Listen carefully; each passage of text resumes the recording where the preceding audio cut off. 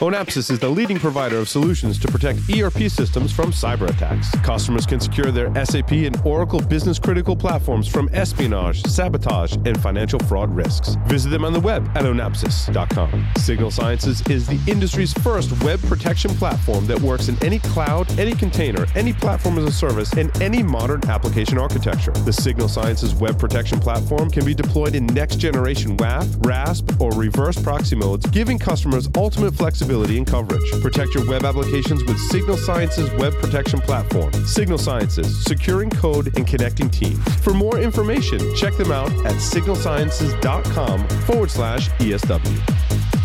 Endgame automates the hunt for both known and never-before-seen adversaries in enterprise networks. Built on unique knowledge on the adversary's tools, techniques, and tactics, Endgame's centrally managed agent prevents, detects, and responds to advanced adversaries in the earliest stages of the kill chain without prior knowledge. Endgame, automate the hunt.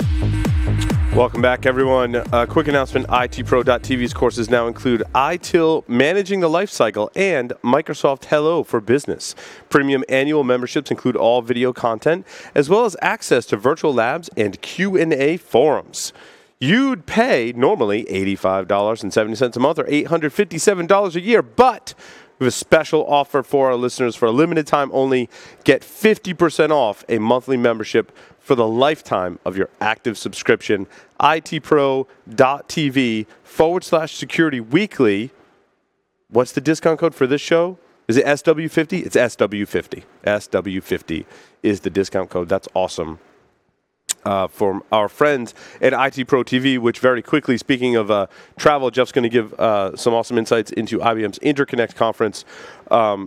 Riley of our production staff and Sam, our operations manager, and myself and several other characters from the security community got on a bus and visited the IT Pro TV studios, and it is just awesome.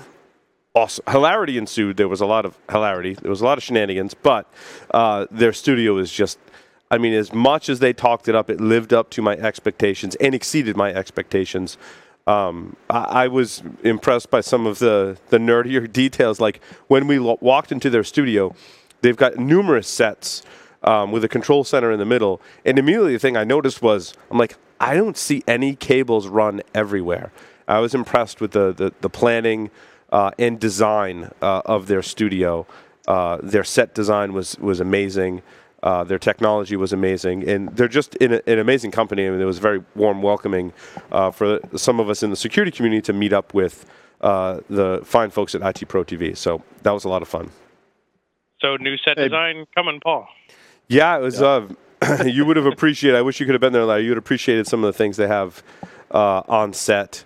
They actually have a fake elevator on set that we were instantly designing, like Arduinos and Raspberry Pis to make it look even more realistic, and designing segments. I'm like, I totally have a podcast like 5 minutes from the elevator weekly, where I would just like broadcast from the elevator.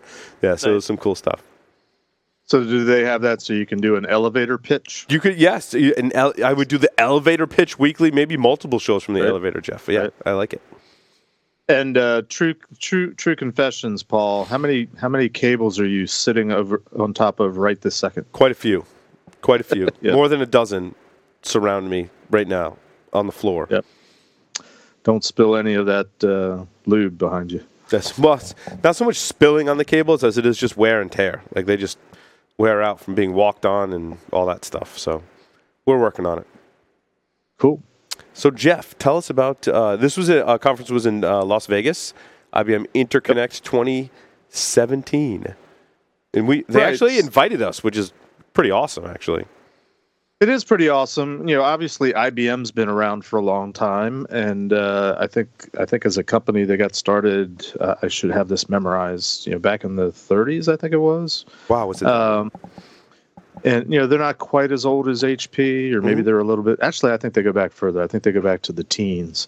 And, you know, when I first started out consulting 20-some-odd years ago in the private sector, as a consultant, we were always competing against other consulting companies. And the big boys were companies like IBM, you know, the Big Five at the time, accounting firms. But there was a saying back then, and I think it still pretty much holds true today. Nobody ever got fired for hiring IBM.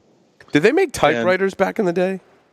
They did. I made it through college on an IBM Selectric 2 typewriter. That's funny. A friend of mine had a typewriter repair business and got to a point and then sold it when computers started becoming popular. And it actually survived for quite a while after that as well. But he's like, I got out of that stuff when there was this thing called a computer. So. Well, yeah, I mean, much like HP, there's this sort of history what the company is known for. Right. My earliest memory of IBM is the electric typewriter, and I think my mom got one surplus. She worked for the government, and they were selling off old ones, and she picked one up for, I don't know, $10, $20, and I got to take it to college. But I wrote all my term papers on this electric typewriter, and I loaned it out. I should have charged people, but I didn't. But a lot of people used my typewriter because it wasn't common in the early to mid 80s to even have an electric typewriter. Right. But fast forward a few years, and I don't know, you might be a little bit too young, but the first personal computers, the big splash was made by the IBM PC, the IBM desktop, and they were everywhere. I had them in the government, and their partnership with Microsoft and DOS at the time is kind of what launched Microsoft. So, IBM has a reputation for being innovative, and I actually got in trouble one time many years ago because I was working for a company, and we had to doing PCI work, so we had to tour their data center, which happened to be hosted by IBM. And so I'm in Boulder, Colorado, going through their data center, and we're getting the dog and pony show from the IBM, site manager, whoever he was. And we're just walking around the hallways and looking through windows at the big operations centers and all the racks and stuff like that. They wouldn't let us in, but they had windows. And I just made some comment, and this was probably 10 years ago at this point, that I thought it was interesting that as long as IBM had been around, that they'd never changed their color scheme on their logo. And if you remember, IBM used to be sort of a grayish white, kind of a battleship gray, just kind of IBM.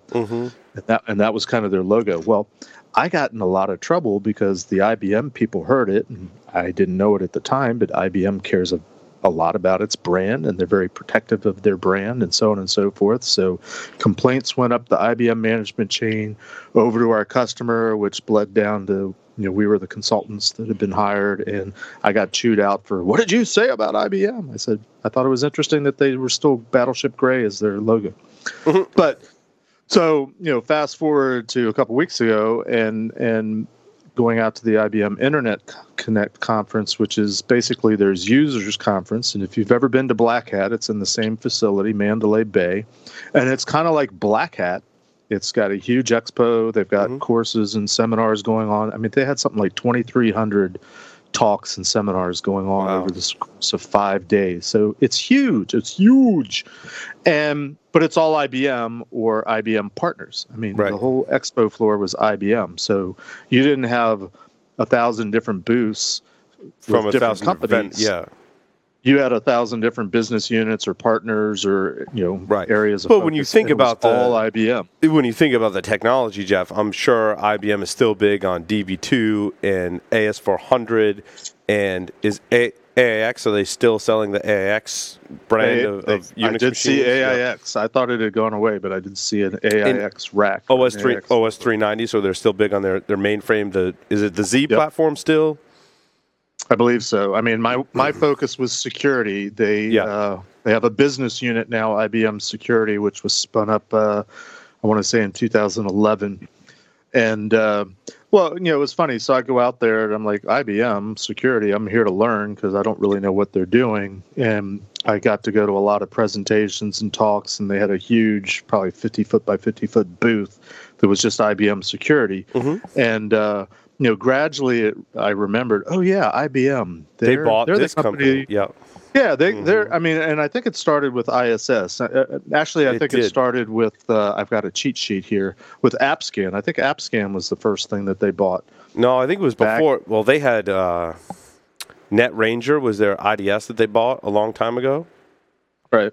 So, they've bought a lot of technologies, and so they bought into, in the early days of internet security, where there were startup companies that were quickly acquired by larger companies.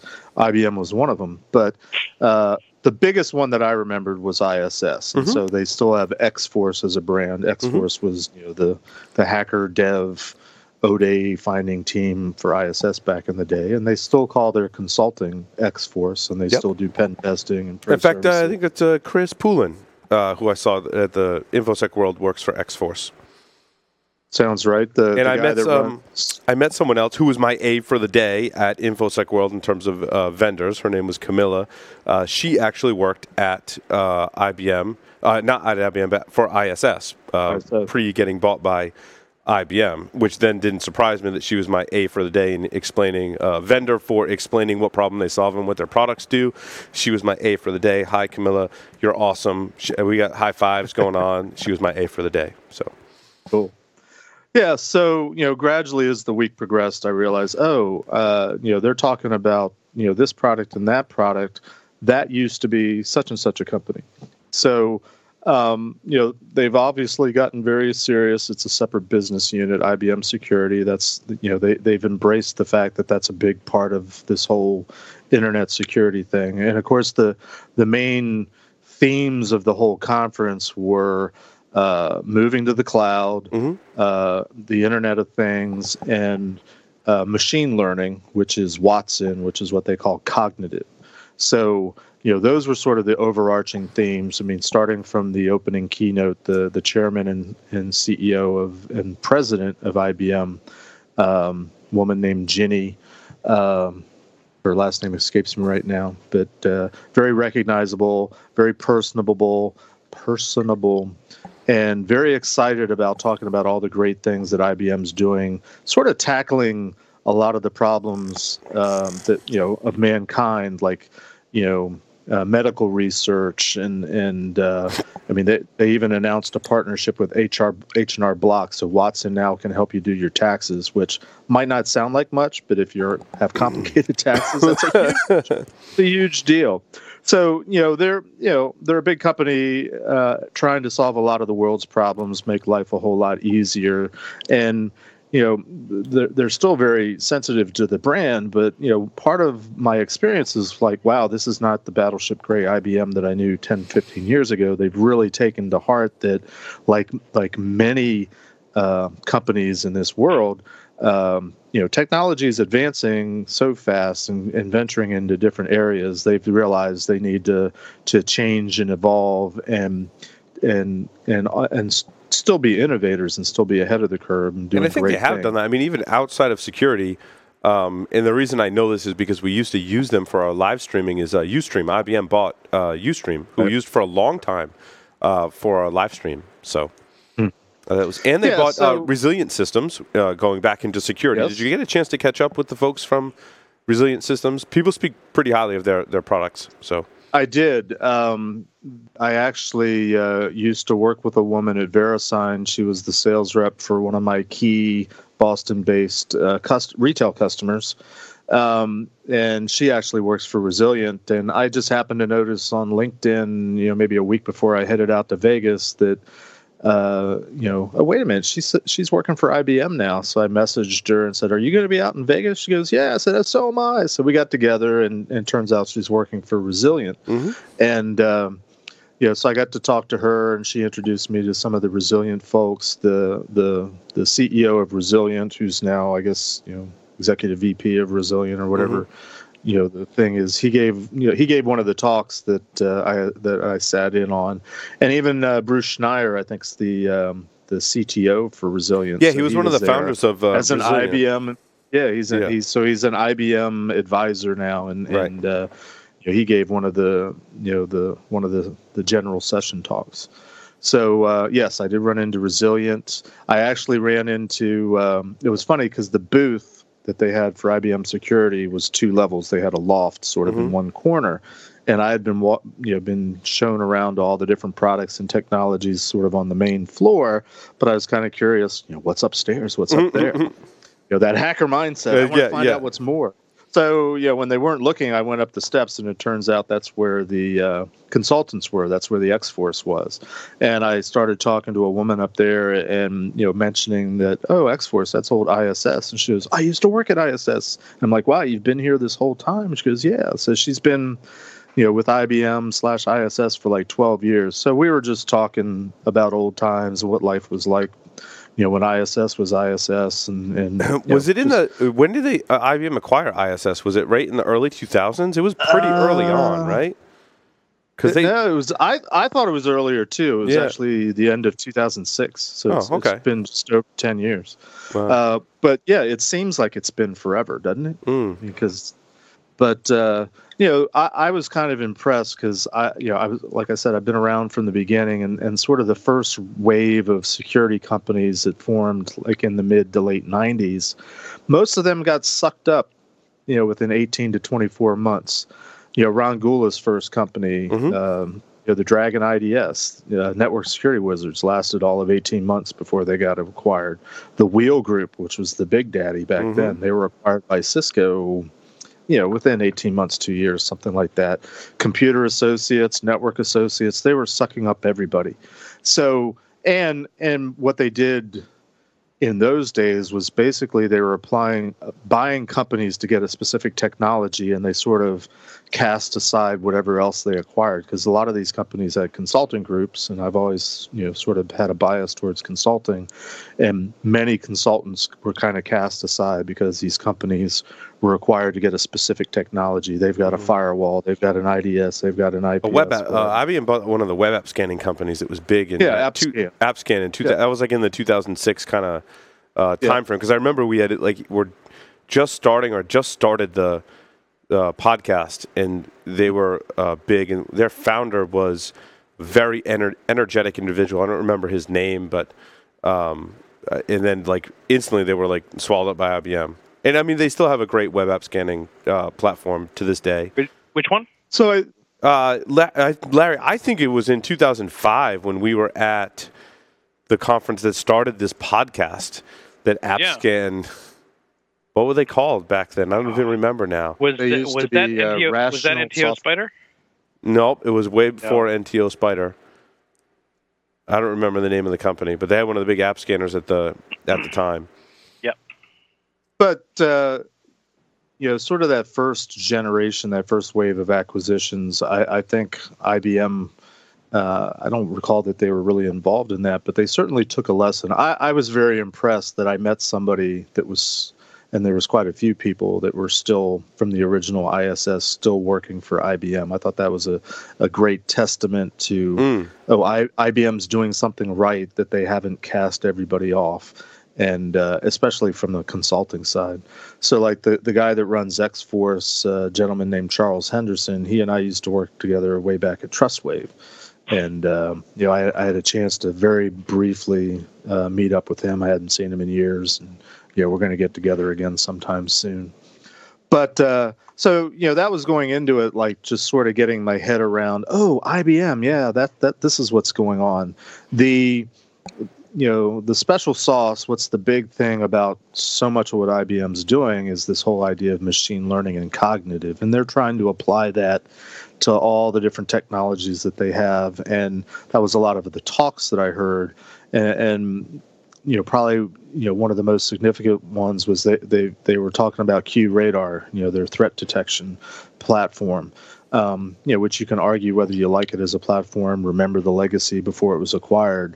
But applying the machine learning, applying Watson to it, they were talking about 85 minutes to the average time to handle an event down to 2 minutes.